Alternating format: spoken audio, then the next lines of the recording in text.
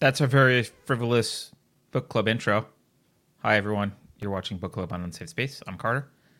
This lady here is Carrie Smith. I forgot about that book club intro. I love it. We haven't used that in a while, have we? No, but now that we're on StreamYard instead of Zoom, it's much easier to do the intro, so we're reusing it. So, yeah, welcome. What's today? Sunday, September 19th. 19th. And we're doing our book club, and you're on Unsafe Space. And you're watching Unsafe Space. And we're on our Clips channel. And if you want to support us, actually, we're also on our main page. Always go to unsafespace.com. I'm going to get tired of saying this, but I have to keep saying it. Unsafespace.com. That's where everything is. This is embedded on the front page. So there we are. So you don't have to go to YouTube. No matter where we are, we're always going to be there. So, and chat's there as well, so you can do that thing. All right, let's bring people on. Beverly, I'm not sure who's on camera. I know you're not, but I'm gonna just let you bring everyone on camera who wants to be here, and you're gonna control. All right. Oh, hi. So the book we're talking about today is Carrie. I can hold up my Kindle, but it doesn't look cool. There you go. We're doing William Gibson's Neuromancer, and I see some familiar faces in book club today. We have Alex of All Trades. Hello, Alex. We have Manny. I was trying to think of a good rhyme, but I can't think of one. We have Cecil, and we have I know your name, and I don't know if I should say your name. What's your alias? Is it Finest City Cycling? That works either way. Yeah. What do you want us to call you? I think I just put my first name in here when I got into StreamYard. So okay, so Frank. Yeah, but no one can see it except for the fellow StreamYard guests. So this was your chance to be anonymous, which. Uh-oh.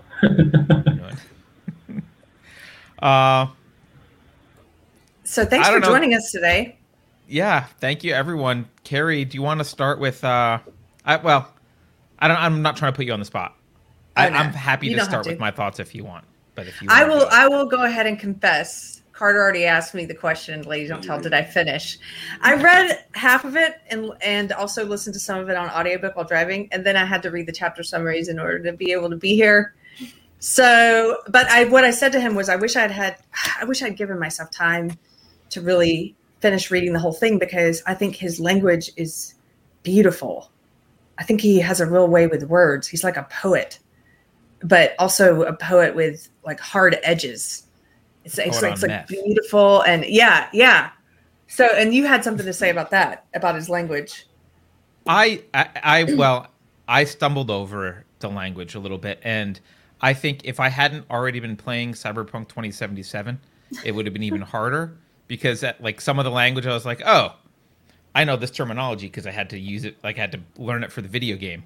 But I felt like I know a lot of people really like the Cyberpunk genre, but I came away from it going, like, I closed the book and I was like, I know what happened if someone asked me to summarize what happened, but there's like a lot of stuff in the middle where I'm like, I don't really know what was going on. There was lots of adjectives, but I don't know really what I was reading. Maybe that's just me. No, well, I felt the same way. You did? Yeah, it was one of those experiences where I'm like, this is very well written, but it is not for me necessarily. And I think part of that was the genre, but also part of it the writing style. It kind of reminded me weirdly of reading the Beats, but that might be the drug influence. Yeah, beat poetry. Yeah. It's a lot like Howl by Ginsberg. Very circuitous language, and it's kind of hard to follow all the time. He has this thing where it's what you're supposed to do when you're building a world where everyone's high context, but it's also very hard as a reader when you're being introduced to it to not know what's going on, because everyone in the novel already has a high context relationship with all the things in the world. So how do you introduce that to a reader when it's their first time? And honestly, I think that's actually where this novel has a problem, but I don't think it's a big enough problem to go that's not a good novel. Yeah. I think I had two issues with it. One was the context thing, and I'm kind of okay with like, all right, I've got to figure out the context. But there were parts of the book that I felt like this isn't context. This is just massively metaphorical or something going like when he's describing virtual environment stuff. And I have a problem generally with, and maybe this is my own personal issue. I have a problem generally with writers who like think that they can visually represent what's happening in software. Like that's not a thing. So like the idea that there would be these, you would watch ice form and like things happen and like it just doesn't, the whole thing's just so metaphorical to me that I reread a few like paragraphs where I was like, I'm pretty sure nothing's being said here, actually. He's wanted to evoke a feeling, yes, but there's no actually information being communicated about what's happening right now. That's why I was saying I think he's like a poet. Like, listen to this. He's talking about looking in a shop window at those stars that I don't know what you call them. Yeah, that you throw at people as a weapon. And he says, they caught the street's neon and twisted it, and it came to case that these were the stars under which he voyaged, his destiny spelled out in a constellation of cheap chrome. A constellation of cheap chrome. That's beautiful. Yeah, but that part I would say is the beautiful poetry part, not the confusing part for me. Like that I am with you on that. I appreciate that kind of language. I think he did a great job in those moments. There were cool moments like that. I'm glad you found that one. Where it was just like, that was awesome. And then there were moments where it was just like, what? What were other first impressions? So what about you, Manny? You haven't spoken. No. Yeah. Can you hear me okay? Yeah. Okay.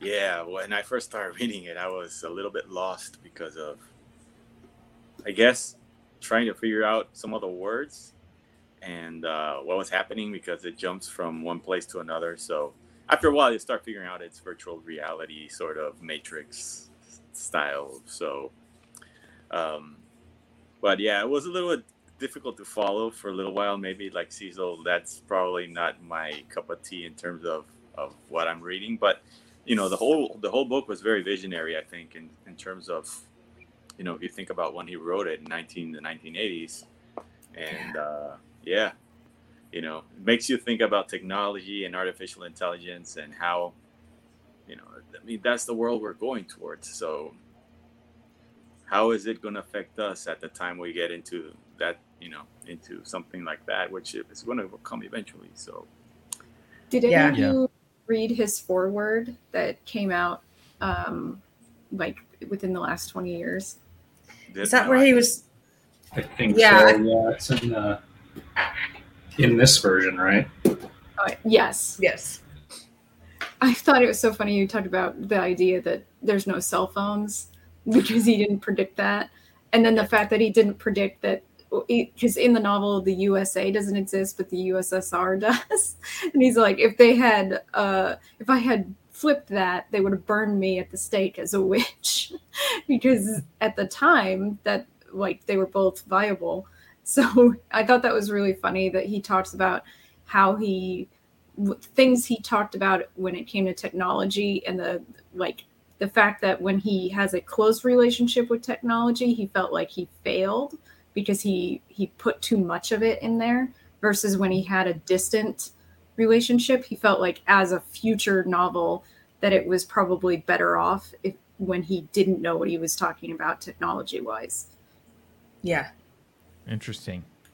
Yeah, because he also gave some examples. I think it was in that forward where he said, or maybe I read an interview where he was saying that even some of the examples he used to paint a picture, to try and paint that visual image, were dated. So he said, even saying like to describe like the sky looked like the static on a TV screen. I think the one he really said that he had a problem with was the mechanical sound of a keyboard, a mechanical keyboard, that it was like, that doesn't exist. Although if you talk to gamers, we all have mechanical keyboards. Because I was going to say, I've got one. That's what's in front of me. But you know what struck me as interesting, that made me think, because I think there's something cool about, there's something prescient about a world in which people spend a lot of time in virtual reality, and that becomes a normal thing. And I used to be much more skeptical about that becoming a viable thing. But literally early this week, my wife bought an Oculus, and I played with the Oculus this week, and I said to her afterwards, I was like, "Oh my God, we have to invest in virtual reality." And she was like, "Oh, I already have been investing in virtual reality." So someone was paying attention, but it's gotten to the point where like that old stuff that you used to see at CES, which was like clunky and horrible and tethered, it's untethered. It works really well, and I just came away from it going, people are going to waste their lives on this. This is going to be. This is a drug. People are just going to live in this world. I mean, it's the first untethered one, I think. And so I'm sure it's just going to get better and better and better. And I suddenly saw Ready Player One happening. I was like, oh, that can totally happen now in a way that I thought it was kind of too fictional before. And now I'm like, I don't know. And one thing I like about this is Case is kind of addicted to being in virtual reality. It's kind of like a drug for him. Yeah, that euphoria he gets when he finally gets to jack back in. I think he actually does have a physical reaction to that. Well, when he couldn't do it, he was like curled up in a fetal position in his sleep because he couldn't get into it anymore. And it's like that is addiction. Yeah. So, Frank, what were your first impressions? I enjoyed it. It was a little slow reading at first for me, and then it picked up probably about a third of the way in. But it was. I thought I think Alex was just talking about how the USSR survived in this book, but also like Japan survived in a way too. Like the 80s was the time when Japan was like on top of the world, like through their bubble and everything. And all these electronic devices were like Sanyos and Sonys, and I just thought that was kind of interesting that now Japan has kind of fallen a bit on the back burner compared to, I mean, it's still a big industrialized nation, and if you've ever been to like Tokyo or Osaka or something, like it is totally, especially at night, kind of has that cyberpunk feeling to it. Mm-hmm. It does. I was surprised that they, even in the like recent video games like Cyberpunk 2077 is like all it's like this assumption of Japanese. I don't know if like Japanese is part of that entire genre now, even though it no longer makes sense. And it does have that Tokyo feel of like, oh, this is where this is. I don't know. It seems like, at least from when I've visited, because I don't speak Japanese, I'm not too familiar with the culture. I always look at it as an outsider. Like that also was kind of how I felt like reading that part of the novel too. Like Case is a complete outcast from, granted he's in kind of that, I guess it's Chiba was where he's at, where it's kind of an outcast area anyways, but there's like no connection with the actual world there. It was kind of interesting in that way. Yeah. I was completely surprised by the space Rastafarians. I did not expect that. Yeah. That was pretty funny. Yeah. And the way that he did their I read that as their accent. Like I was just imagining like this Jamaican like reggae artist accent or something. He did really good with that, but I was completely not expecting those characters to be in here. Yeah, they're talking about Ja. What do you think? Oh, we have a new joiner. Who just joined? Hey, how's it going? Zach. Hey, Zach. Good to see you. Sorry to be late. Howdy. That's all right. Why don't you give us your first thoughts on the book? We've been kind of sharing our first impressions. This is kind of so I've got this copy here, which is, I love this cover. Looks like a circuit board and everything. I heard a good summary of it, which is that there's, this is kind of more cyberpunk in general, but it applies to this book. It's that there's really no good guys or bad guys. There's just people wanting to get paid. So like you kind of root for Case, but you're kind of like, eh. That was something I had a hard time with. After a while, I was like, should I care about these people? Because I don't know if they care about themselves. But Yeah. that also kind of made me think of like one of the big themes that has kind of also been a topic of conversation in my life is transhumanism, and like a lot of people thinking of themselves as machines or something other than people. And I was thinking a lot about those characters because they all seem to have different relationships with technology and things that are kind of outside the human experience. There's that one guy whose brain has been like wiped by an AI and he's being puppeted around, and there's just all sorts of crazy other than human experiences. Yeah. I actually felt sorry for Armitage in the end. Anyone else? Because like at first it was like he seems kind of flat and pointless. Like, and then when it comes out what's going on there, I was like, oh, this poor bastard. Yeah, I felt bad for him. It was a bummer. He's a meat puppet. It was kind of disturbing.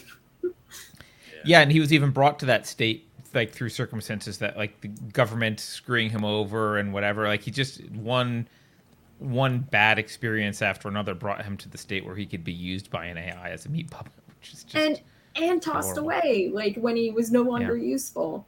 It's hard to disposable, basically.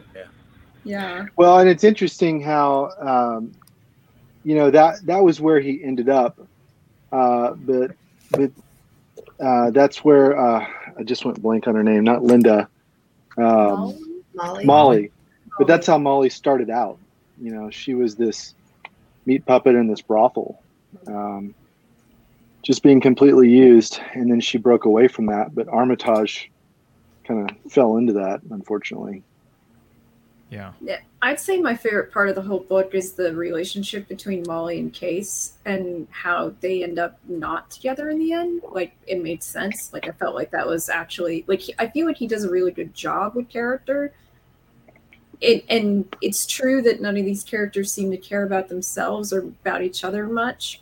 But then to make them more likable than the bad guys or the people they're up against.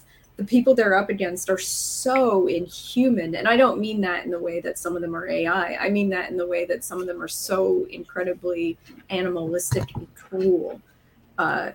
Even though Molly is essentially, a bruiser, she's not cruel. I wouldn't call her cruel.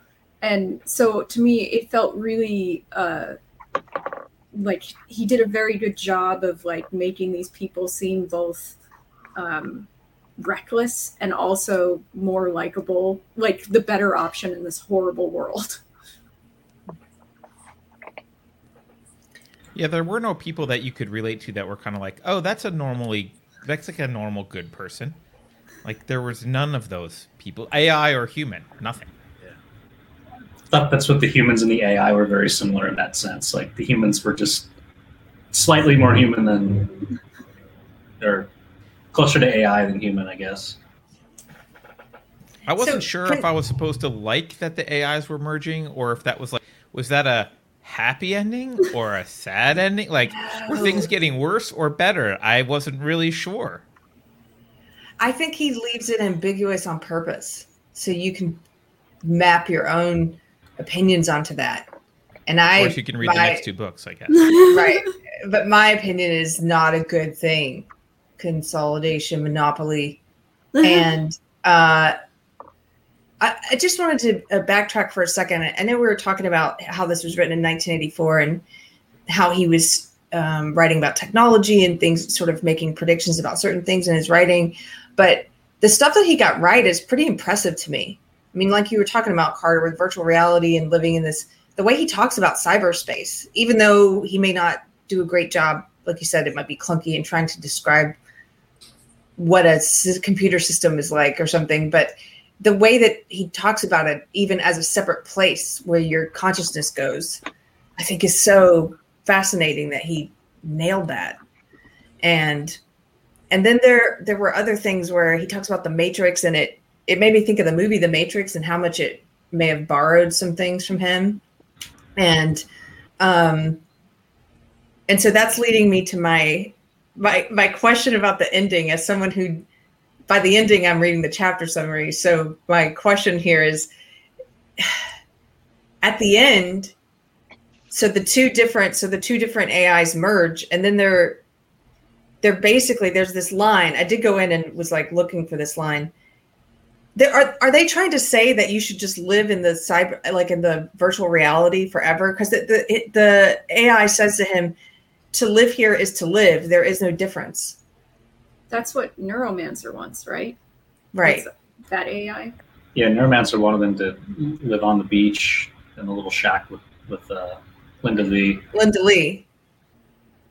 It's like in the Matrix, the movie. It's like deciding to go back in the pod and have that stake that you talk about, Carter. You know, whoever that character was. It's like choosing to live. Is it that? Is that what's happening there? Is they're sort of saying, this is, you know, offering this choice to live in this sort of beautiful fantasy forever, or no? But and that's the Matrix. I mean, that's the Matrix 1.0. Like when Agent Smith tells Morpheus, you know, we tried to create a perfect world where there was no pain and there was no suffering and no war, but no one accepted the program. So it almost seems like that's what it was creating at the end, of just this kind of artificial paradise. But wasn't a paradise though? Was it? He didn't like the food. It was cold. It was like it didn't seem like a paradise. It seemed like kind of a thrown together. I made a beach and here's some MREs for you and your girlfriend. It felt like not a lot of effort was put into that. No, it felt more like a dream. He's phoning it in. And Neuromancer, like I think it's Neuromancer, says that the closer they try to get to the city, the smaller the space gets. So it's not. It almost feels like a dream in collapse. So it's not. I wouldn't even say it is a paradise, because it is more like the outlines are so fuzzy. So it's not even like Matrix 1.0. It's not even Matrix 2.0. It's like, you know, this city block of the Matrix, essentially. Alpha testing of the Matrix. Yeah.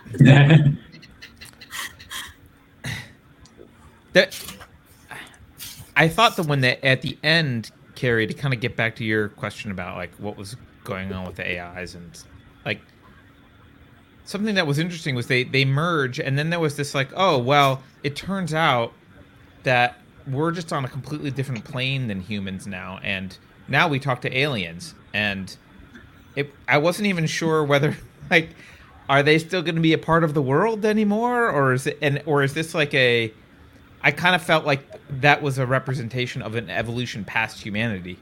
Was that the point? I don't. Well, I'm curious. It might be this idea of them, but by Wintermute and Neuromancer joining, becoming something more than what they were originally, like just more than the sum of their parts. Because what Wintermute said, he had no personality, that he was just essentially thought, and while Neuromancer was personality, there wasn't a lot of like going on there beyond who he was. Like I like supposedly he had a plan, and I'm like, did he? I don't know. Like the construct he created, the beach, was kind of like Carter said, flimsy. So, but together we don't get a picture of what they're really like together. So maybe they're implying that they are better together, but I would have to read the next novel, and I'm not sure that I want to.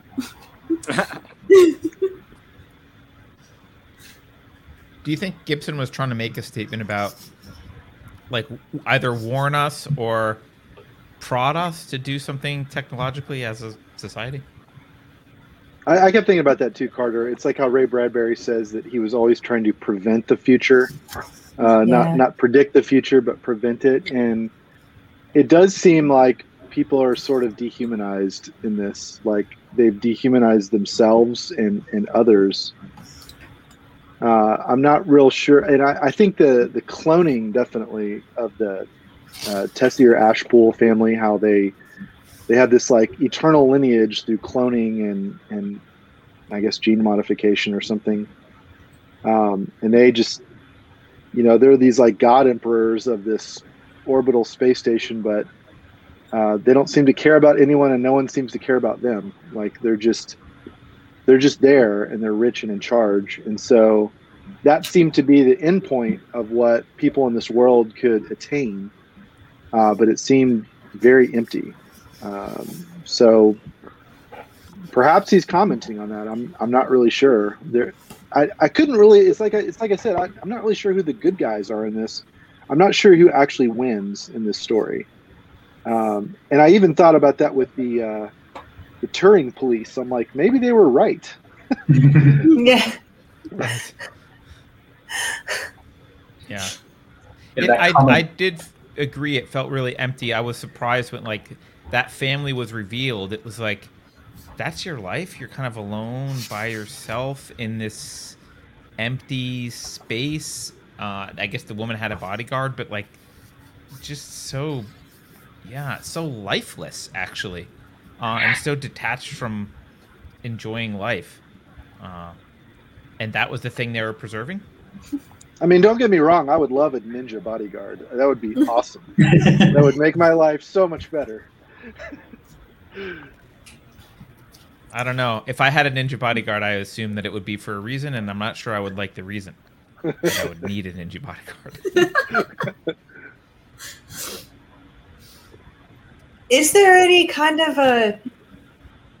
Because the only time I saw anyone enjoying anything in the book, there didn't seem to be a lot of joy. It was just sort of vices or pleasures. Like when he goes out and gets, his fix, gets the drugs, or when he first gets back into cyberspace, or sex, but these just sort of, people just have these fleeting pleasures. Right. But there's not like any purpose. Is there in this book? Like you said, I didn't see any. Zach, it was like just about making money. And it wasn't even making money in like I want to make money to do something. And it wasn't even like I want to make a lot of money. It was like I want to make enough money to get my next fix. Like that was kind of the, other than the family who was kind of maintaining power. Even the characters there wasn't like this goal. It wasn't like Case was like, I want enough money to someday buy my own spaceship and visit Mars. Like it was just like, I need enough money to get my pancreas fixed so I can start drinking again or whatever, like doing drugs. Like, all right. Yes. Well, I try to think that if you can't look at what everyone does in a novel like this, because Case is the main character. At the beginning of the novel, he wants to die, but he doesn't want to commit suicide. He's walking around very purposely without a weapon, pissing anyone he can off. He's like Ishmael at the beginning of Moby Dick, knocking people's hats off, hoping someone decides to take him out. Because the one thing he got joy from, jacking in, is gone. So his hope is, that's why he makes this deal with the devil. They said they'll fix me so I can go jack in again. But then he's over a barrel. So really it's more about like the mystery of the novel is there, but really compare Case at the beginning to Case at the end and tell me, like, did he get what he wanted? Is he better off emotionally, psychologically? Does he seem like a more complete person after this experience and getting everything fixed? Yeah, was there any growth? And I don't see a lot of growth for him or Molly.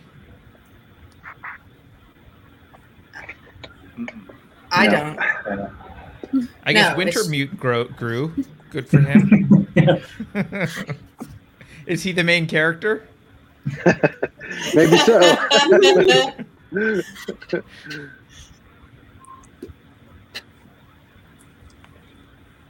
Yeah, I mean, I was thinking he starts to care about Molly, and he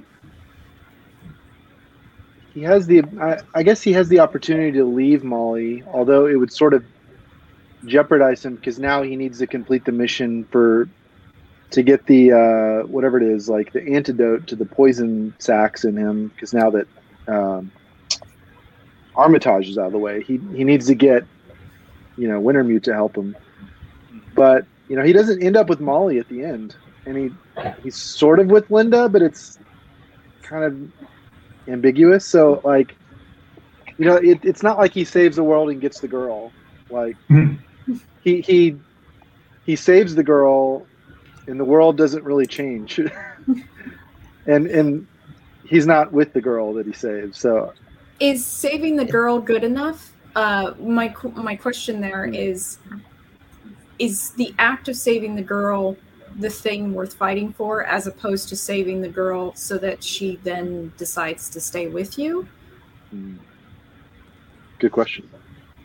Because then it's supposedly a selfish motivator. Is it just because he cares about her and he wants her to live? Which is probably... that's still a selfish motivation, right? Like, even if she wasn't going to be with him, if he cared about her, it would still be a selfish motivation to save her, because he would want her to be in the world. Less selfish anyway. Yeah, I mean, I my guess is he would do it again, even knowing that she isn't going to be with him. But why did you like that they didn't end up together? Because that was something actually I didn't like, because I wanted to see her grow past her issues, which were brought up. And I wanted to see, I kind of wanted some character growth there. And I thought, okay, well, maybe it's a little bit Disney of me, but if they end up together, maybe they can kind of support each other in being better people and grow beyond this dependencies. I would say that the reason why is because if the novel as it stands, if in the last chapter, all the preceding chapters are exactly the same, and in the last chapter, Molly and Case end up together, they stay together, that the preceding chapters didn't lead up to that.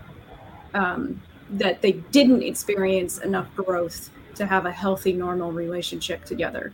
Now, it would have been unrealistic, is what you're saying. Yes. The novel would have wouldn't have earned that ending. So if it was different, if they had gone through enough growth for that ending, I would have said, yes, that's perfectly fine. But I didn't see that they did, if that makes sense.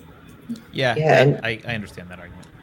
It's interesting because they had this mechanic of where Case could basically live inside of her body, experience what she was experiencing, which is extremely intimate and kind of, I don't know, I think there was a lot of opportunity there for maybe character growth. And they, she would know that he was there and start sharing things, but nothing really came of it enough. She did share about her past lover who died during one of those scenes, and I really appreciated that. Yeah, it was kind of a weird, broken way of connecting, I think, which is good for the story, but was frustrating for me as a reader. Well, I guess that's what ultimately is unsatisfying. No, go ahead, sorry. Like you said, I mean, do I like them? It seems like everybody's selfish, looking out for their own benefits, looking for their own thing, whether it's to use drugs to get paid.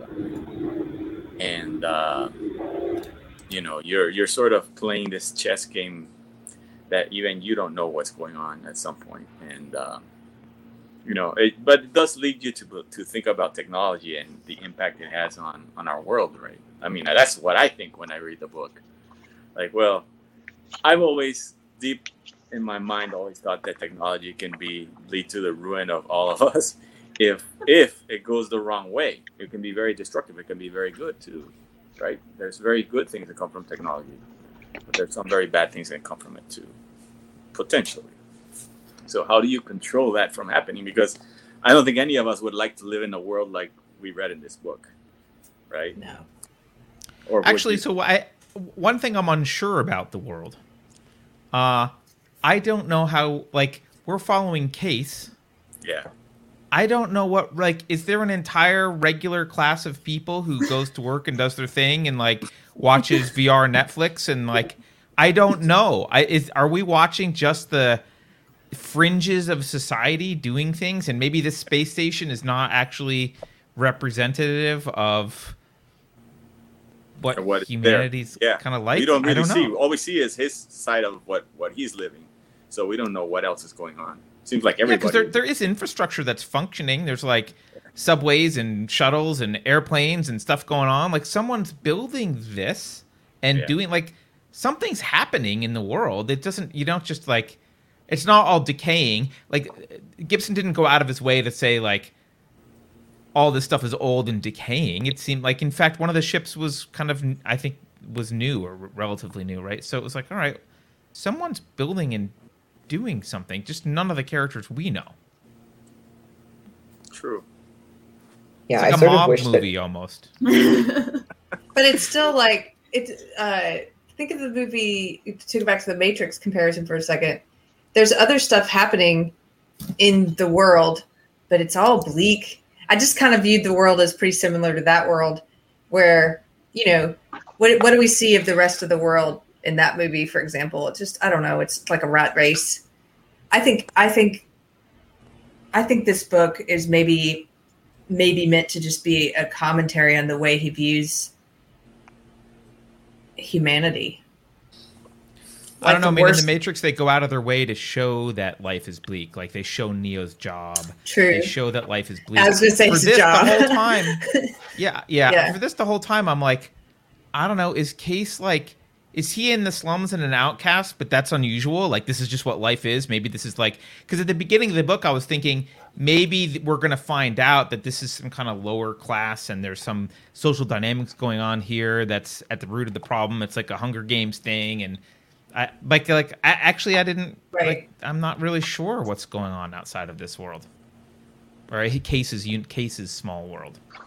Well, at the end, it says he found work, so that's like the last page, and at the beginning, it's like you're not really sure what he's doing. Like he's kind of working in the black market and doing drugs, and maybe he's back to doing that because it says he got a new pancreas and liver, so maybe.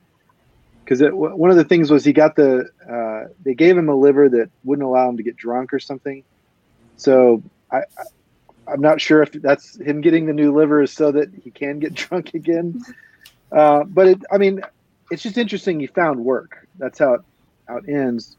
Where at the beginning, it's like he's just kind of doing all these odd jobs that he hates. And it's like someone said it's like he wants to commit suicide or he wants to die, but he doesn't want to commit suicide. And he found a girl. He's back in the Matrix, so he's kind of doing what he loves. But I'm not really sure that so his situation is improved. I'm not really sure that his life is improved. Do you think he no longer wants to have someone kill him?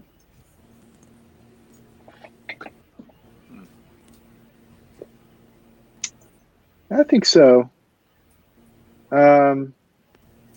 He seems to want to do something with his life. So maybe that's good. That's like a minor change. I guess that's a big change for him. It's just a minor change from what you expect, I guess, in the story.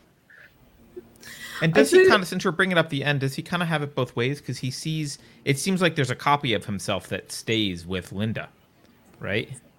Or am I misreading that? Like he's out doing his thing, but he sees Neuromancer, I guess, and Linda and himself. There, right, because that's in the Matrix, right? Yeah. So like, was there a copy? That's like when he left, is like there a copy of him that stayed with Neuromancer? I mean, I think so, right? I guess Neuromancer could have just made a copy of him anyways, a construct or whatever they called it. Yeah, I guess. I don't know. I hadn't thought of that, Carter. I thought this was just how, that trope in movies where it's like someone dies and then the other person thinks they see them. Like, There's Obi-Wan that's standing there. Yeah, and then it's like, oh no, it's just someone else. I kind of took it as that at first, but it's hard to right. tell in a book like this. What? Hard to tell a lot of things. Yes. So I thought, can we just talk about interesting characters for a second? This character Riviera. Everybody says, "Ugh." It's like the Eric Cartman of this book. Talk about bad guy, right? He's the what? The bad guy. Yeah. He's That's the bad the guy. Eric Cartman of the book. Oh, the Eric Cartman of the book. Well, yeah, there's this interesting part where, for anyone who maybe hasn't read this, who's watching, I don't know if anybody would watch this if they haven't read, but when Molly's describing him to what she knows about him, and she says, I'd as soon kill him as look at him. I saw his profile. He's kind of a compulsive Judas. can't get off sexually unless he knows he's betraying the object of desire, and they have to love him first. And then she says the profile said it way down later. The profile said it was a very rare type, estimated 1 in a couple million, which anyway says something good about human nature, I guess. I don't think it's 1 in a million. I think it's a lot more. I mean, what did you think about him? Did you think he was like not representative of a certain segment of humanity, or as a character? I do think it's rare. I don't think it's a very common thing to be that much of a sadist, like a real sadist who really wants to cause people that much pain. I don't think it's that common. But I actually really loved how Molly reacted to him, because whenever he would pull his shit, she would just like blank face and shut down, because she knew so much about his personality that she knew that if she did react, he would get off on it. And I thought that was brilliant. And I was like, wow, she's a lot smarter like about people than just being the bruiser would, make you think. True. Yeah.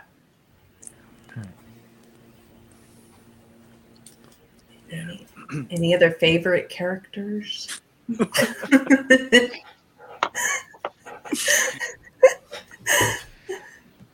It's hard, right? Because they're so It was bad. hard. It was hard to select the characters, because I was reading and they were jumping all over the place. And I'm like, I don't even know who these people are at some point. He would change names. They were called one person. Oh, no. Yeah. And it was like, oh, this is this. And then they call him a different name. And you're like, what's going on? Wintermute confused me so much, because he didn't have his own personality, so he kept showing up as other people, mostly as the Finn. But I was like, who is that, the Finn or is that Wintermute? I'm so confused right now. Yeah. Well, but I wonder you if know that what's was part of funny it, though, right? Because that's why he was tricked by Neuromancer, because you weren't really sure. Someone was showing up, and you kind of assume eventually you're just like, I guess this is Wintermute, and then it was like, actually, no, it wasn't Wintermute this time. Yeah. Although but the artificial intelligence that you run into in the book, right? Because that's a lot of what you see. A lot of these characters have artificial. So I was thinking about it, and it was making, obviously, the way I interpreted these artificial intelligence machines or whatever, they had consciousness, right? Which, I mean, is that real right now? I mean, obviously not, right? When we run into AI right now, an AI doesn't have consciousness, but in his book, eventually, it seems like we get to that point where they are almost able to act in, consciously trying to achieve things. And maybe that's why we say that AI is going to be so dangerous for us, hopefully, possibly in the future. But that's an interesting thing about this book, too, though, for me, is that AI is not a pristine AI that's good, but it's also not the AI of the apocalypse stories where it's like, I want to kill all humanity. It was an AI that was like, I'll kill people if I need to, but I've got other shit to do. I got to go talk to aliens on Alpha Centauri, so like I don't really. It was an AI that was kind of indifferent to humans. I felt Yet like there was the Turing police who were apparently supposed to try to prevent these things from happening in the first place. Yeah. Trying to control them. Yeah, right. But it turns out, like, I don't know. It seems like, okay, well, if the Turing police really needed to control it, you'd expect the two, I guess, lobes of the AI or whatever to get together, and then like, haha, we've seized power, all humanity's dead, and it's like, no, we're talking to aliens. It's like, all right, well okay, good luck.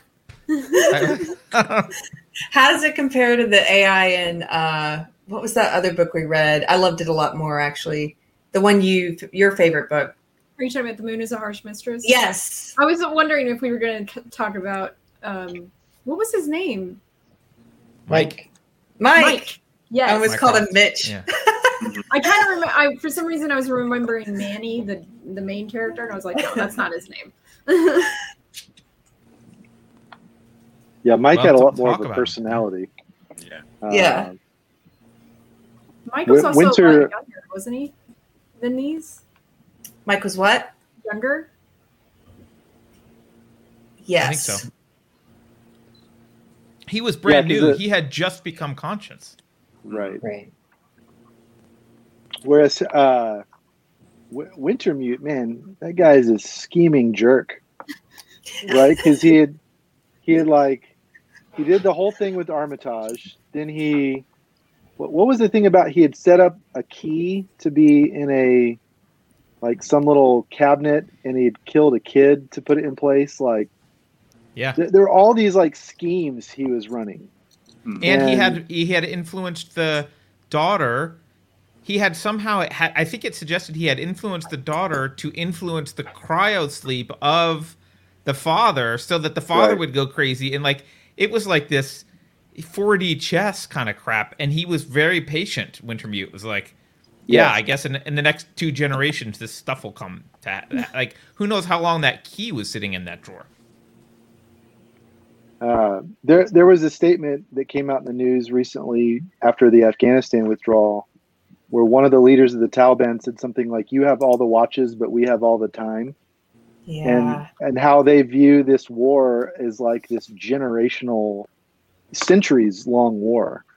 And that was the feeling I got with Wintermute. Like you said, he's so patient. He will take as many years or decades or generations as he needs to do what he wants. He's not in any hurry, and he doesn't care about anyone along the way. And I kept reading that thinking, okay, so he got rid of Armitage, and so Case is like, well, guess you're gonna have to save me now. And he's like, yeah, I'll save you, sure, I'll give you the antidote. And I'm like, Case is gonna die. Like the whole book, I'm like, he is dead, because this AI does not care about anyone. But that's an interesting point. He didn't kill him. Why not? Because he doesn't care either way. It's just like, Yeah, but so why bother? Why bother to give him the cure? Well, he was different afterwards, after he got what he wanted. That was the whole point, was to be something else. Because he Merged with Merged. Neuromancer. Neuromancer, so got some So- personality. So that means that he's not Wintermute anymore. Whatever, Yeah. which Wintermute said is that like, well, whatever I am after this is probably going to do what you want. Like, and to me, I'm like, that's a friggin' amazing gamble for everyone involved. Yeah. Did Neuromancer want to merge or no? No. he didn't, Right? He did. right? Why who not? said he did? Maybe no one. Oh, I thought somebody said he did. Why didn't he want to merge? Well- That's the part I can't remember. Yeah, I don't remember him explicitly stating, but I got the sense that because he already had his own personality, and Wintermute didn't have a personality, that meant that Neuromancer has a sense of self, which if you have a sense of self, you don't hate that self, Yeah. you don't want that self to be destroyed or subsumed by something else. Versus Wintermute, who has no sense of self, wants that. And the only way he can get it is through Neuromancer. That makes sense. I like that explanation. Can we talk about Hideo? So that's my answer to Carrie's question of like which minor characters you like. I really liked him because first we see him in that recounting that the Finn is talking about his friend Smith that had the head, right? And then Hideo apparently gets through all of his security and just shows up, and he's just there. So already he's awesome. You know, he breaks through all the security, and then he's like really polite. He's like, "Oh, I heard that you had something. Could I have it?" So he could just totally kill this guy and not say a word, but he's super polite. Then he gets the head back and he takes it back to the space station. And in the end, when Rivera blinds him with the lasers, he's like, "Oh, it's a good thing I trained in the dark with my eyes closed," or whatever. So now he's like even more dangerous, like blind. I'm like, man, this guy's awesome. Like, I want a spin-off series about Hideo. So He was pretty cool, Zach. He was that. that's what I'm saying. That life is better with ninjas. Like it's never dull. Was he the best character in the book? Because he didn't really do kinda anything liked the, dishonorable that I can think of. I liked the digital cowboy mentor fellow whose name I forget. Oh, yeah. Oh, Flatline? Dixie. Dixie. Yes. 60. Yeah, he was fun. It's all right. Yeah, but he was dead. Yeah, But he was not really. Person. Yeah. There was a And Chinese virus. Yeah, there was a Chinese virus. I was going to say. There you go. Prediction check. And it went everywhere.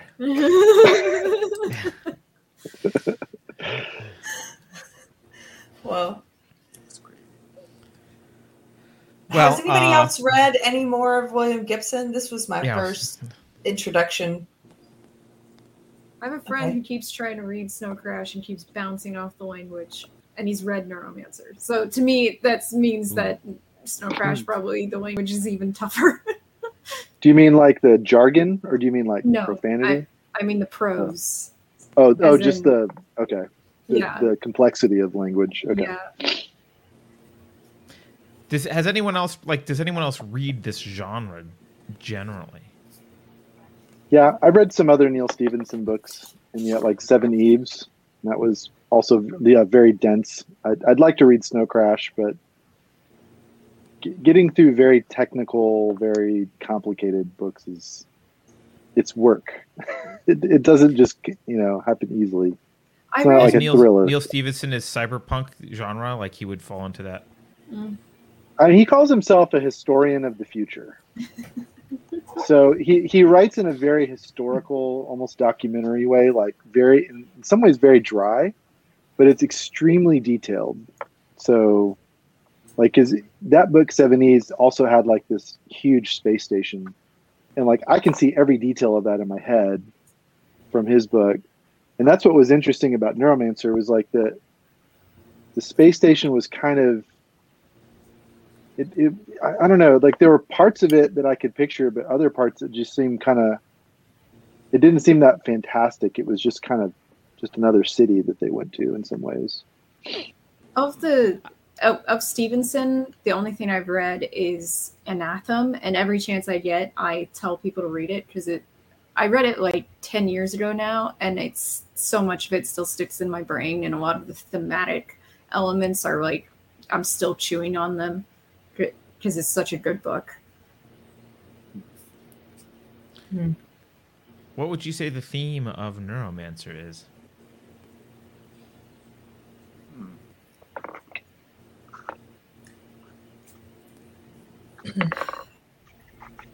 I have an idea, but I don't know. I kind of feel like this is a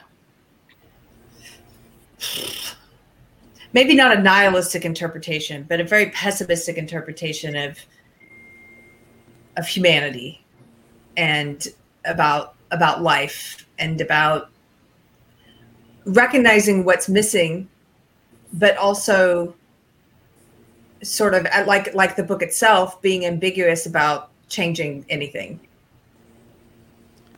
Like recognizing that a problem with humanity, I think, anyway, is when we lose purpose and meaning and from life. And I think that this author has a grasp of that, of what is the problem, and then paints this world where at the end nothing really changes or gets better, and there's still no purpose, and it's just sort of like and along the way I think he's just has fun with the language and creating this world for us. I think he's just a really interesting artist. Like I listened to an audiobook version for part of this of him reading it. And him reading it was also very interesting. I thought he was Southern at first. He's Canadian. But he's got this drawl that makes it even more beautiful. Did he change voices when he was talking as Yes. He did, yeah. Did you find the one on YouTube, Carrie? Yeah, I did. Flip the tape over to. It was like working the cassette. That's how old it is. It's like turn the cassette over. Right after a sex scene too. It was like I love that part where she's all like, I give a great massage. And like, he thinks she means a massage. Yeah. Carrie, I'm gonna agree with you on. If I had to describe the theme, I would say the theme is nothing matters. That's kind of what I feel about this book. Like, it doesn't matter. I don't even think it matters that I read it. I read it and I was like, all right, this guy made up a world. There's nothing like nothing matters. It doesn't matter what the technology, like nothing mattered. Like, I don't know why anyone went on the journey. I don't really know whether the journey helped anyone grow. I don't know that anything changed. I don't really know that good triumphed or bad triumphed, or it doesn't, like, nothing really mattered in this book at all.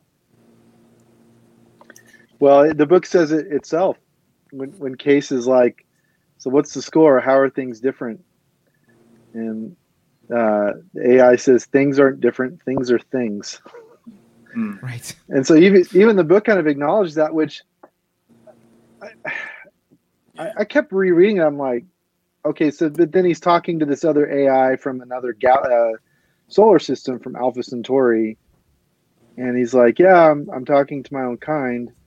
So the title of the book being Neuromancer, I thought, okay, this is about how an AI, like knowing really almost nothing about this book, I'm like, I didn't even realize Neuromancer was going to be the name of an AI. I thought that was going to be the character type that Case was, like as a hacker. I thought that was going to be the slang for a hacker or something. But seeing that's the name of the AI, and the AI wins in the end, I thought, okay, this is going to be the beginning of either an AI utopia or AI apocalypse. But it's just sort of a AI meet and greet. Yeah. It's just like an AI convention. Hi, I'm Neuromancer. Work convention. Right. Yeah. I made some new friends today. See you later.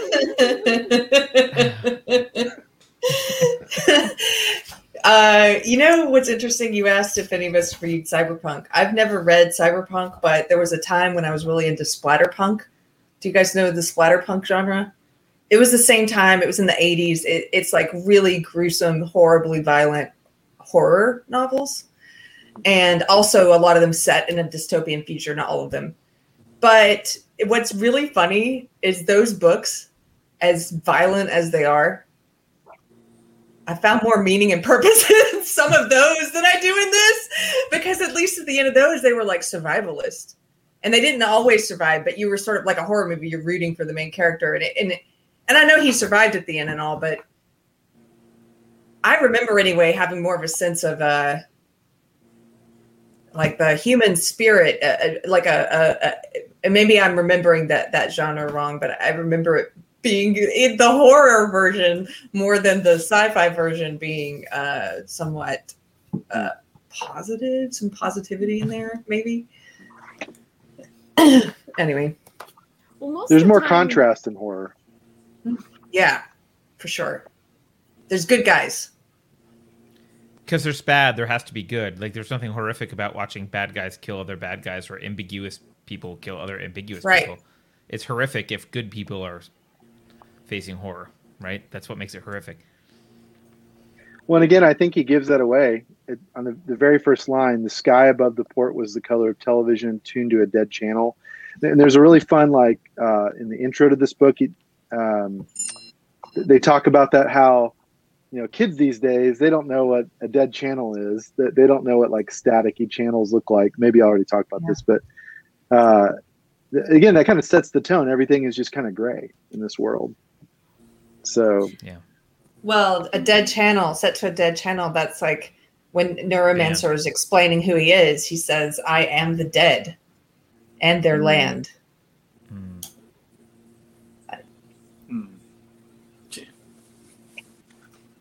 I feel a lot about this book might be about the acceptance of the world as it is, like the dirtiness, the essentially hopelessness of it is at the beginning, for Case especially, could destroy you, and it is destroying him, but he's not destroyed by the end because I do think he's better off by the end emotionally. So I think a bit of it is about maybe finding some piece of your own humanity in all this like bleakness, because he did care enough to want Molly to live, and also to reject the construct. He still wanted to be in the real world. He walked out of that construct with Neuromancer. So I feel like there is still something like at the end. It's just incredibly a low bar, though. Freaking like subtle, and yeah, it's a low bar because things are so bleak. Yeah, do you want to be on this shitty fake like beach eating MREs? No, I prefer reality. It's like, all right, well, why? I don't know. Yeah, yay. Which is funny because that shipping container was probably the roomiest place he had lived in, right? Because he had the capsule hotel, and then he had the spaceship, and then it wasn't that bad in some ways. There was sunlight. It felt like there was no sunlight anywhere else in the book. True. Yeah. And he was with his old girlfriend too, I guess, right? Linda Lee, in the beach. In the beach, yeah. Cecil. Yeah. Bye, Cecil. He said he was having computer problems. Oh. But yeah, can someone explain this to me? And I'm gonna assume that Alex, being the science fiction expert, can explain this. How did Linda end up there again? Wasn't she killed? Did I miss that? Wasn't she murdered? Yeah, she was murdered, but that's a copy of her brain, essentially, from living where? there. And the idea being that there's essentially no difference. But where did the copy come from? I don't remember how he got it. Like, I didn't really catch that part. To me, one of the things I found interesting, because I started the book over, is that at the very beginning, someone mentions that Linda Lee is his girl, and he goes, "She's not my girl." Like, right. Yeah. He's like, their relationship isn't even really a real relationship. And the whole reason that she dies in the first place is that she stole from him. Right. So he decides to not stay in an AI world that kind of sucks, where he eats MREs and his non-girlfriend is with him. Yeah. The bar's even lower than I thought, I think. Well, and it's a land of the dead. I mean, so when Neuromancer's saying, "I am the dead," I am the land of the dead. And he says, your girlfriend, she might be a ghost, but if she is, she doesn't know that. Just like in the Matrix movie, when he's like, I just want to go back into the Matrix and not know that it's fake. Yeah, he says, and if you lived here, you wouldn't know either. Well, she kind of partially knows, because she knows she can't go anywhere. She knows she's trapped there. And I find that kind of interesting that we have Linda Lee, who couldn't possibly leave because her body's gone. But she never seems to want to leave either. And it's like, what? She knows her life back on Earth wasn't great, and neither was Case's, but he still leaves. So I kind of like, sure. I think that she's there as a narrative juxtaposition of choice, not because but he likes Molly though, and she's back in the real world. He's on his way to save the woman that he cares the most about, how much caring that is, I don't know. And Linda's already a not my girlfriend, yeah, and she's been dead for a while, so whatever. I'm off to save this person in the real world who I actually care about, and I'm being offered again some MREs on a beach. That's totally crap. It's like, all right. Well, and there's something to the fact that Case must have known that to stay in Neuromancer's world would mean he would die, because it isn't like the Matrix in that way, and that it's not like his body was being nourished, in one of those pods or something. Like, I found it interesting how they kept saying like, he had to wear a diaper or something to like go in the Matrix, or to get him out of the Matrix, they had to like, use like the paddles or something on him to like, or he died, and then they had to like bring him back to life with like the whatever you call it, like the flatlined. It's like a like he flatlined. Yeah, and so his body still was vulnerable, but I guess if he had stayed there with Linda, he actually would have died, and then his consciousness would have stayed there or something, or it sounds like Neuromancer made a copy of him, like you said earlier. Yeah, he wouldn't have needed his body anymore. Right. So maybe that is the decision he made. He's like, no, I want to actually live in the real world. Where he starts out the book like really wanting to get back in the Matrix and just spend his whole time there. Like he's into drugs and he's doing all this stuff because he lost what he cared about. But now he doesn't want to just give his whole life to that. So that's, I kept thinking, is this like, this would be too early for this, but is this like a metaphor for people with social media addiction or video game addiction or just internet addiction? It almost seems like that. Like it almost predicts that in a way. It could be heroin addiction. Yeah, that's true. But technological addiction is not new to the internet and even video games. Every advancement in technology results in some people taking it too far. Like that's just something that always happens. So, and that's my problem actually with the way people talk about technology these days, is that they act as though Neuromancer, the novel, the world of the novel, is the foregone conclusion, is that we all end up disconnecting. And it's like, well, human beings disconnect through technology and have forever, and then some of them find a way to get past it.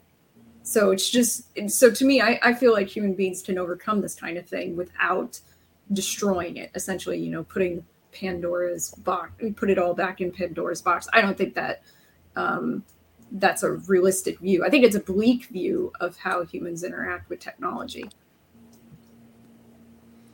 Yeah. It's an incomplete view. I mean, you can certainly look at all the things humans do wrong with technology, and some humans do it all the time.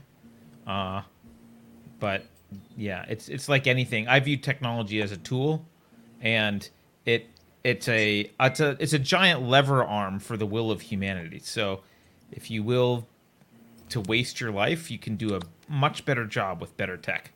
And if you will to achieve great things, you can do a much better job with better tech. It really depends on what you want to do and how you want to use it. And I agree, by the way, with people have been losing themselves in tech. And I recently read Snowden's book, and right around the time that Neuromancer's, I guess he's a little bit older, a little bit younger, but like shortly after this book is written, he's, this is back in the day of like kind of crappy video games and billboards on the internet, and like he talks about how he was basically, as a young man, just completely spending all of his time, like eat, sleep, not even sleep very much, be online constantly, right? You don't need a VR headset and electrodes or whatever, and you don't need the Matrix to do that. And I think it's just because for a lot of people, look, the real world is beautiful and ugly and hard and easy, and like it's got all this complexity to it. And sometimes when stuff is not what you want in the real world, whether it's I know people who escape by reading fiction books constantly. Like you can, like there's always some way to escape the world, so you don't have to pay attention to it. If I'm trying to escape, it's through reading novels. It's not like, and I'm a video game streamer and everything, and it's not video games, it's novels. Yeah. Well, Tolkien talks about that, where if about escape through fiction, how we think of that word in a negative sense, like we think of it like a soldier deserting his army, but what if we're actually talking about prisoners? Like a prisoner's duty is to escape. And so it's like there's good escape and there's bad escape. And so, a story can be an escape into a better and truer world. Not just fiction, but like a thing can be escape into a better and truer world, or it can be escaping into imaginary world. And so yeah, maybe that is the good thing about this novel, is that he could have escaped into that imaginary world, but he chose not to. So maybe that's the sliver of hope. Like you said, it's a low bar. Why didn't he go live with the Rastafarians? He could smoke pot all day and live with the Rastafarians in space. That sounds great. No, they did seem like cool people. There's something I like about what you're saying, Zach, because there's also something that I think maybe I'm not sure you're saying this, but I think you are, and maybe it's a nuance that, like, we can be critical of people who spend, quote, too much time on video games or too much time in virtual reality in a book or too much time reading fiction, Alex. But sometimes, like, you have to take into account their entire context. And, like, if you're let's say you're stuck in North Korea and you literally, like, you're like in this horrible circumstance and there's not a lot you can do about your horrible circumstance.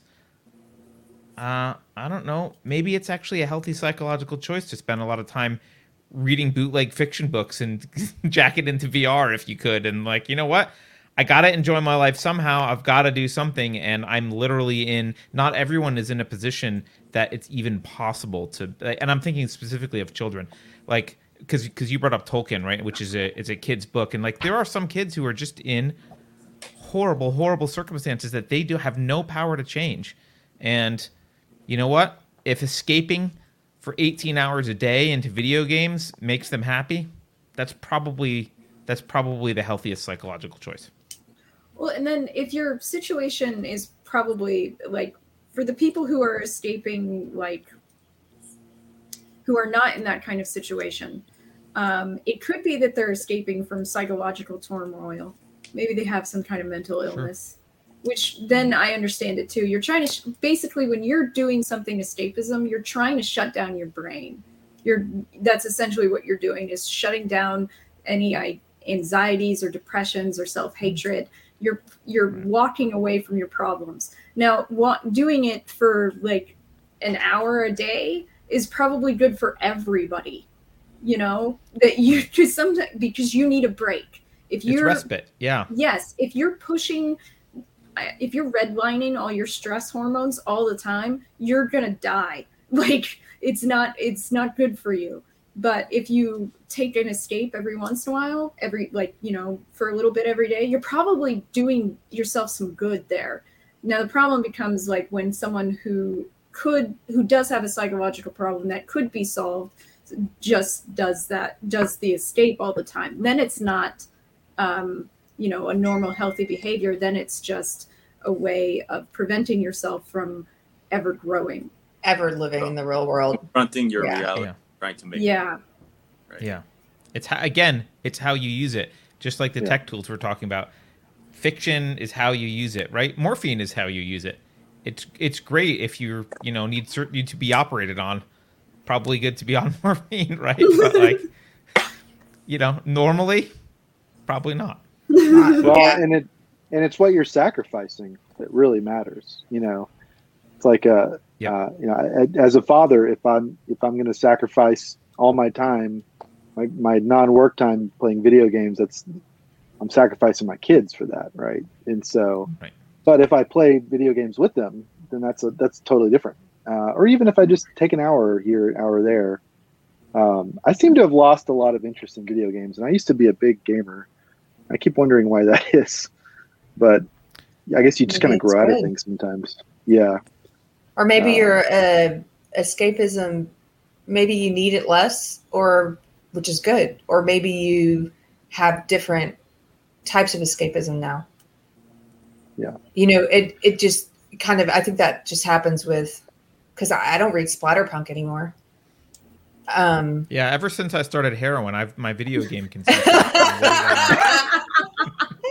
That's like Uncle Buck. Remember that 1980s movie where he's like, I gave up cigarettes. Now I've moved on to cigars, and then I'll move on to the patch, and then I'll do pipes. So it's like just kind of one thing after another. Yeah, but I've thought about this whole thing of escape a lot during COVID, because it's like when you couldn't see people, when you couldn't go places, when you couldn't just go to a coffee shop, and just get out, where do you go and what do you do? And everyone jokes about, the COVID-19, or the COVID-15. Everyone just kind of went to food. And for me, my escape from last year a lot was humor. It was like, I'm going to go look for funny stuff, not just for myself, but for my kids, and just try to, like, every day try to make everyone laugh at something. So, I love that. things like the Babylon Bee. I read like every Babylon Bee article every day. I became a subscriber to start pitching jokes. Because I'm like, I'm either going to laugh or I'm going to cry at everything going on. Yeah. And, it's like, if I spend an hour a day doing that, is that a waste of time, or is that survival? And so I think it all depends. Are you escaping your obligations, or are you escaping a prison? Because you brought up the COVID thing, and I'm just thinking about this. One thing I started to research a little bit and think about was, and it's kind of, this has changed after researching this. It's changed my perspective on activities. I now think in terms of dopamine, oxytocin, and serotonin. And often what happens when we can't see people, when we're not going outside, when we're not having like physical, even just a handshake or a hug or sitting across the table, when we're not having that face-to-face or physical contact, our oxytocin levels suffer. We're not outside. Our serotonin levels suffer for some of this stuff as well. And all the escapism that we're talking about, it's all dopamine. It doesn't give you any oxytocin. It doesn't give you any serotonin. It gives you dopamine. And the problem with dopamine is it's a nice stopgap, but kind of like cocaine, you need more again afterwards. Like it gets a little bit like, okay, now I need more dopamine. Now I need even more dopamine. I got to keep going on dopamine. And the truth is, the dopamine will never take the place of the oxytocin and serotonin. It just won't. Yeah. So I started, it's going to sound weird, but I started going outside during the summer to read in the sun. Like I started sunbathing to read because I was like, well, at least it's like sun gives me some of the chemicals that I'm missing. Like I don't have another way to do it. Right. You can't. You know what else would work, Carter? Petting your cat while you read. Yes. I was about to say that. My cat is so afraid of me. I could never get anywhere near close to petting my cat. Aww. But yeah, because you do get an oxytocin dose from petting a cat, and a cat gets an oxytocin dose from being from pet. you. Yeah. Yeah. Right. Which is why pets would be a great COVID, like when people were locked down and stuff. Pets would be a great form of therapy, right? And I think there's pet therapy is a thing. Yeah, it is. I got a companion cat. Yeah. Emotional assistance animal. But I look at the stuff, and getting back to Neuromancer, I look at the stuff in like this future, and even the Oculus. Like, okay, this future, which seems pretty close, of a lot more interactivity and a lot more immersion in virtual worlds, and I see lots of awesome potential for it, and I'm actually quite excited about it. But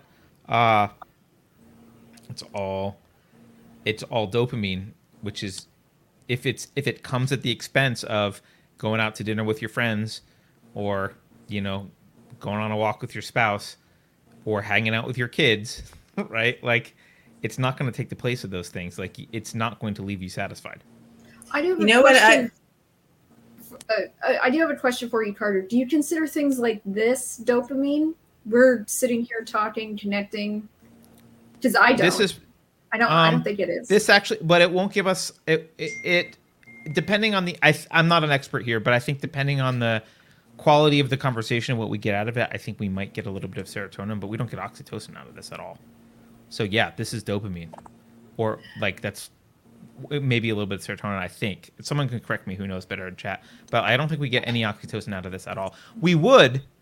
Well, we would if you and I were sitting next to each other and like we could like tap each other or like whatever. Like that would be better. You think we're all touch starved? I was going to say, have you seen there are people now who you can hire to come to your house and pay them by the hour to cuddle with you? Yes, there's an app. Someone was showing me this app like a few months ago. I think it's fascinating. There's like a cuddle app. Yeah. And it's like Tinder, supposedly non-sexual Tinder. You connect and cuddle with people. I mean, the trend in Japan where people could like Yeah. rent boyfriends and girlfriends for like events, like I thought Yeah. of that too. The Japanese thing. That's been going on for years. That's not even like that's that's not not a new. lockdown Yeah. thing in Japan. Yeah, no, that's a normal anyway, Japanese. you guys can find me on the app under KSE Mamajima. I'm kidding. Well, look, I mean, you can laugh Oh, at my it God. and you can say like, know. "Oh, how weird," but the fact is, I think there are a lot of people who are that speaks to like there's demand. Such an app would not exist if there was not demand for people to Right. just cuddle. Well, And especially that's during- sad. Especially during lockdowns. Like I have friends who think about if you are single and you don't have kids and you Right. don't maybe you have a pet, but there's no human for a human touch. I have a friend who is a massage therapist, and that's her job is human touch and connection. And she's a very empathetic person, and she's very much into touch. And the lockdowns were especially hard on her because all of that, her whole job industry dried up. She couldn't do And so, it. Yeah. And so I don't know. It's got to be especially hard during this past year for people. Well, the last you know, year Carter. has been horrible because of that. I mean, we've been so isolated from each other. I mean, I was so happy when I found Unsafe Space because I was going nuts back in May of last year or whenever, June, after everything was going crazy haywire here in the U.S. And, you know, it's such an important thing. And you wonder, you know, what's the long-term implications for people just living the way we have. Man, some people not as bad as others because depending on where you live, you might have a little more liberty. But I love all those like interactions. Like I just got back from church, and there's a fellowship there with people you know. It's like you hug, you pat on the back, you shake hands, you touch. yeah, And now we're moving into this. For a like, year, you couldn't even give somebody a handshake because it would be like, well, maybe they're not gonna. There's a distrust and you start down that type of thing, like, you know. So. Yeah, and Carter, it's interesting that you couch all this in terms of like a chemical balance because we hear that phrase a lot. Oh, he has a chemical imbalance, and you know we live in the 21st century West, and so we try to fix everything through technology or drugs or whatever. So it's like, well, the solution to a chemical imbalance is chemicals, and it's like that's. You know, and that's not necessarily a bad thing. If someone can't naturally produce those chemicals some other way, then sure, they need that balance. But you're right, and that there are a lot of ways that we can get those chemicals naturally and through healthy ways. And so, you know, and it, you know, back to the book, it's like his story, Case's life starts out in this addiction to all these chemicals, and it seems to end where he's not using. And so, you know, maybe that's a little bit of a metaphor there. It's like he's able to meet those needs in other ways, like through a relationship, through a job.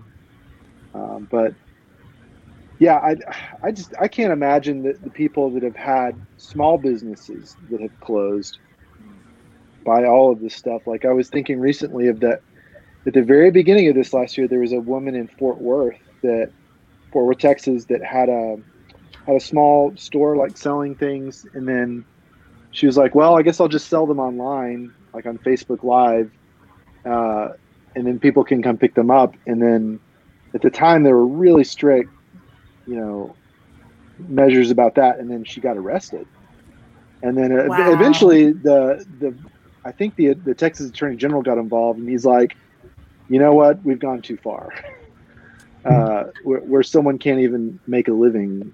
And then I think they rolled back some of those measures. But yeah, I think we've all been in some state of chemical imbalance this last year. I like your idea, Carter, about doing something outside that you could do inside. Like I started going on walks and listening to podcasts because I'm like, well, I'm not driving to my office. I guess I'll just, and that's usually where I listen to you guys and where I listen to other podcasts. So I'm like, well, I guess I'll just go walk around the neighborhood and listen to stuff. Yeah. That was physical activity helps with those chemicals, and sunlight helps with those chemicals. So it's like, but I ultimately am of the belief that like nothing actually substitutes for human contact.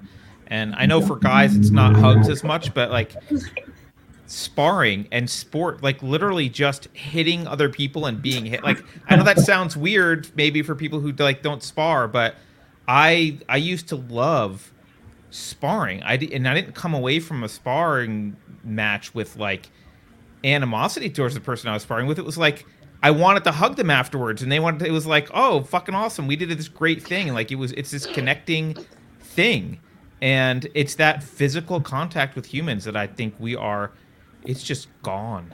It's gone.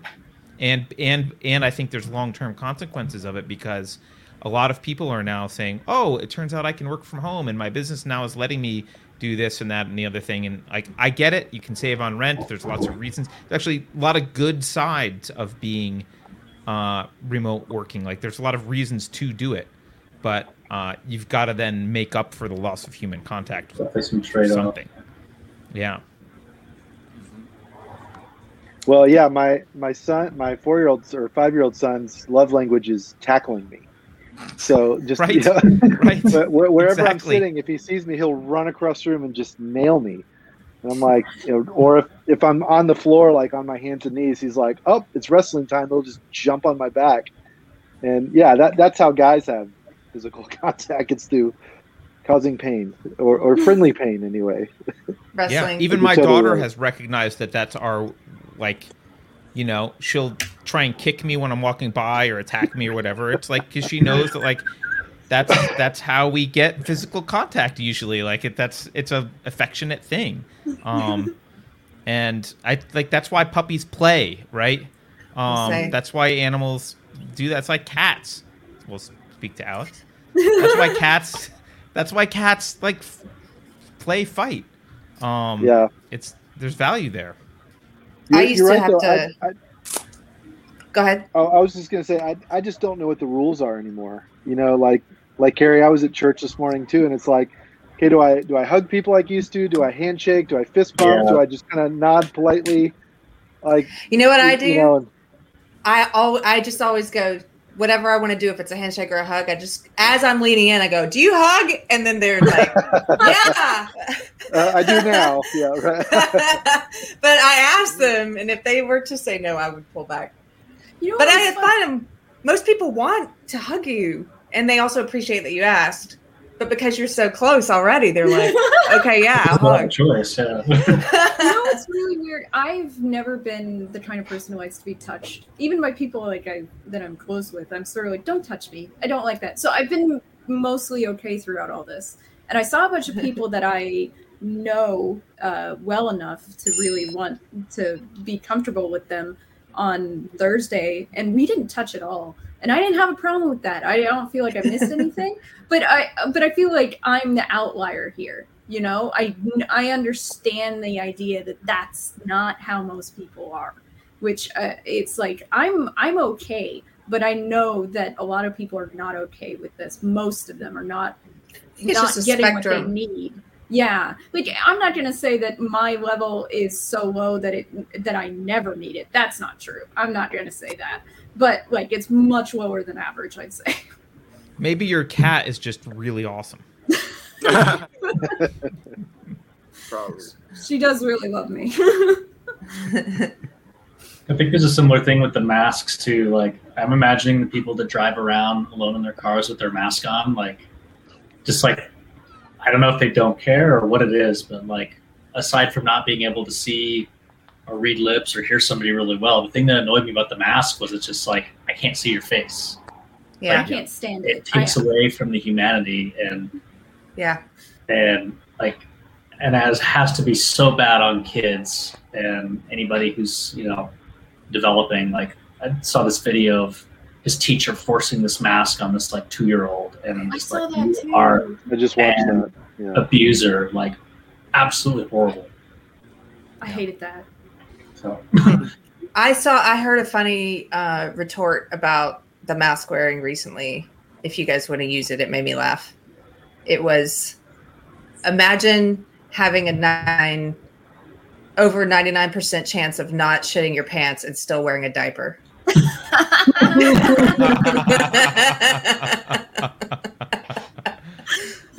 Sorry. Anyway, I was like, oh, that's kind of funny. So can we It's just extend a it and joke. say because you're not wearing a diaper, I might shit my pants? Like, Yes, exactly. It's just a joke, guys. Anyone watching is I upset. know. They're gonna clip that though. It's gonna be the end of us. Right. Anything Well- else on Neuromancer? I mean, this has been fun, but I feel like we've moved away. If there's any other comments or thoughts about Neuromancer, let's do it. Otherwise, I think we can call it a day. Let's plug the next book too. I don't know what it is because I Which forgot. I started. It's It's text. Texit. Yeah, it's Texit. Oh, like Brexit, but for Texas. Yeah, I thought I Brexit, had but- it here. But with barbecue. Maybe Sarah Silverman will join in the next book club now that she seems to be on board with the national divorce. I don't know if y'all heard about Who? that. Sarah Silverman, Sarah Silverman of all Oh, people. Sarah Silverman. Yeah. Saw that. Yeah. Yeah, so the next book is Texit. I don't remember when it is, but it's on the website. And the one Okay. after that is And I have your Margaret Atwood book is after Texit. Oh, that's awesome! I didn't know that. Which one? So first is Texit. For anyone listening, it's written by Daniel Miller, and he just got in touch with me, Carter, and is willing to do an interview. So we'll figure that out. However that happens, Awesome. Isn't that cool? Yeah.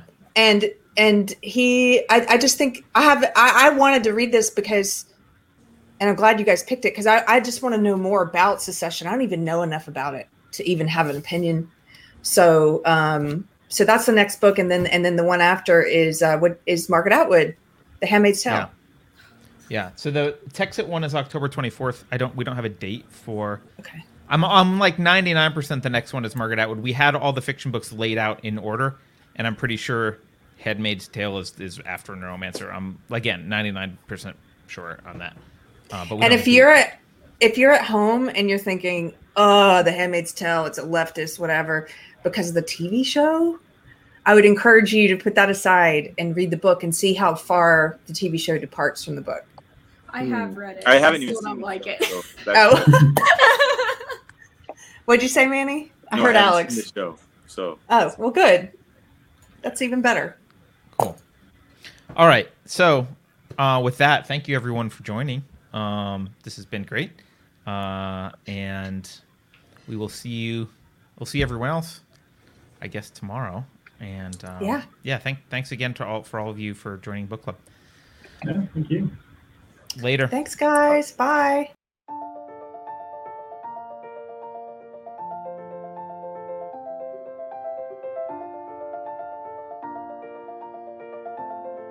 Thanks for watching. If you're new to the channel, we have a deep content library that includes interviews with everyone from Mike Cernovich to Megan Murphy, so go check it out. If you'd like to see more, please consider supporting the show by visiting unsafespace.com/donate. You can find us on all the major social media platforms. Well, mostly. And you can find a community of like-minded individuals on our Unsafe Space chat on Telegram. See you there.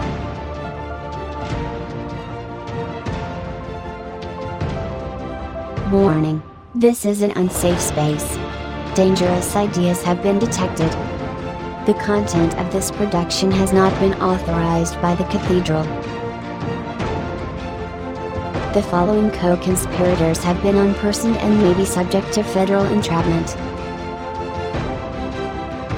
Research shows that wearing a mask significantly reduces the risk of becoming infected with independent thought.